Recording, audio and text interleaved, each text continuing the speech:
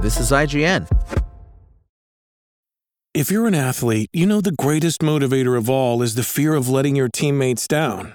After all, a team is only as good as its weakest link.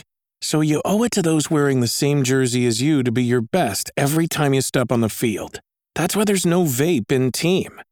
When you vape, you can expose your lungs to toxic chemicals that can damage your lungs. If you're a step behind, the team's a step behind. Brought to you by The Real Cost and the FDA. Hi, I'm Daniel, founder of Pretty Litter. Cats and cat owners deserve better than any old-fashioned litter. That's why I teamed up with scientists and veterinarians to create Pretty Litter. Its innovative crystal formula has superior odor control and weighs up to 80% less than clay litter. Pretty Litter even monitors health by changing colors to help detect early signs of potential illness. It's the world's smartest kitty litter. Go to prettylitter.com and use code SPOTIFY for 20% off your first order and a free cat toy. Terms and conditions apply. See site for details. An enjoyable Sonic game, if not exactly a super one. This is your IGN review of Sonic Superstars by Jada Griffin.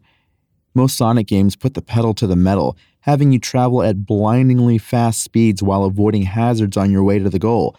Unlike its predecessors, however, Sonic Superstars trades that traditional breakneck pace for new abilities, more exploration, multiple minigames, and slightly more challenging bosses. Most of that stylistic shift works well for the majority of Superstars' roughly 15-hour multi-campaign story. The new Chaos Emerald powers are an excellent addition to the formula, helping you make the most of stages that focus a little less on sprinting blindly to the end the first time through and more on hunting down secrets as you do.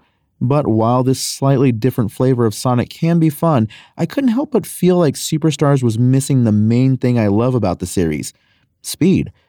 Sonic Superstars has 3 main game modes, a campaign with 3 individual stories that unlock subsequently after finishing the previous one, an 8-player battle mode, and a time attack mode. The story mode has you traveling across 11 zones all over the new North Star Islands, showcasing flashy levels that occasionally draw inspiration from other well-known stages in Sonic's history. For example, the Speed Jungle Zone brings back the use of vines from the original Sonic the Hedgehog's Jungle Zone. Pinball Carnival puts both a fun and spooky twist on Sonic 3's Carnival Night Zone, and the Press Factory is a more industrial version of the Press Garden Zone from Sonic Mania. They are all incredibly charming, and while the backdrops sometimes make it difficult to differentiate what's in front of you, they nail the classic aesthetic Sonic fans like myself have come to love. I don't think any of the new stages will crack the top of my list of all-time Sonic favorites, but there are a lot of great additions to the series here, and I enjoyed that each one has a cool quirk to it.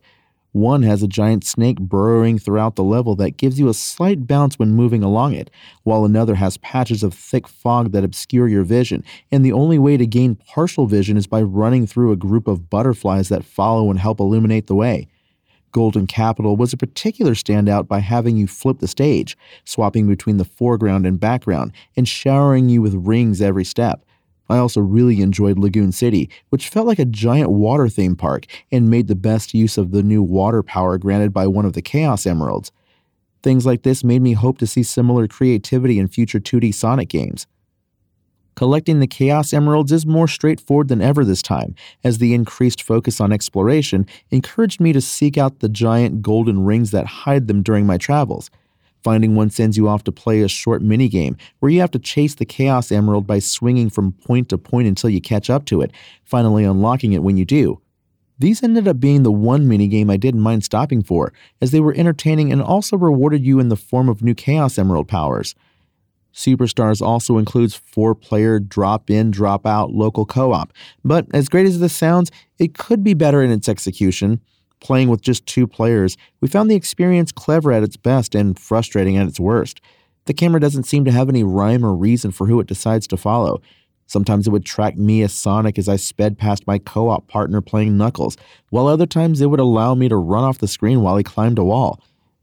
Outside of the story modes, the battle mode and time attack mode are pretty bare bones. I don't expect a lot from a time attack mode, and this one at least does have simple leaderboards to see others and your best times. It's serviceable if you want to see just how fast you gotta go, but it's a bummer that you can only challenge the ghost of your own best times, and not those who may have ranked higher on the leaderboard, which would be immensely helpful in learning the best routes to improve my own times. As for the 8-player battle mode, Everyone but the most die-hard Sonic fans will probably abandon it as soon as they finish their first match. You and up to 7 others create a robot based on a variety of animals and Sonic characters, as well as Sega's iconic knights, to compete in 3 random minigames across various maps, which are equally simple and only mildly entertaining at best.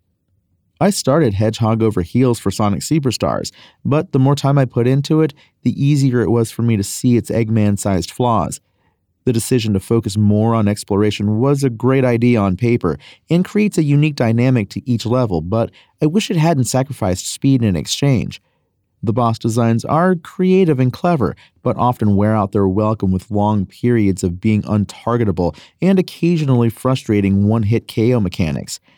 The soundtrack may not have anything as iconic as Hydro City or Spring Yard Zone, but it features some excellent additions to an already long list of Sonic bangers. If only the sound design was up to the same quality standard. And while the campaign is still enjoyable, Superstars' multiplayer components are far worse options than anything in past Sonic games. Like digging emeralds out of the rough, Sonic Superstars' new ideas end up feeling like a mix of both interesting and ill-advised, making it an amusing Sonic game, but not exactly a super one. Sonic Superstars' IGN score? 7. Thanks for listening to IGN. My name is Tony Jackson, and for the latest Sonic the Hedgehog updates, visit us at IGN.com. Spoken Layer. Want to learn how you can make smarter decisions with your money? Well, I've got the podcast for you. I'm Sean Piles, and I host NerdWallet's Smart Money Podcast. Our show features our team of nerds, personal finance experts in credit cards, banking, investing, and more. And they'll help you make the most of your money while cutting through the clutter and misinformation in today's world of personal finance. You'll get clarity on strategies to help you build your wealth, invest wisely, shop for financial products, and plan for major life events. Listen to NerdWallet's Smart Money Podcast wherever you get your podcasts.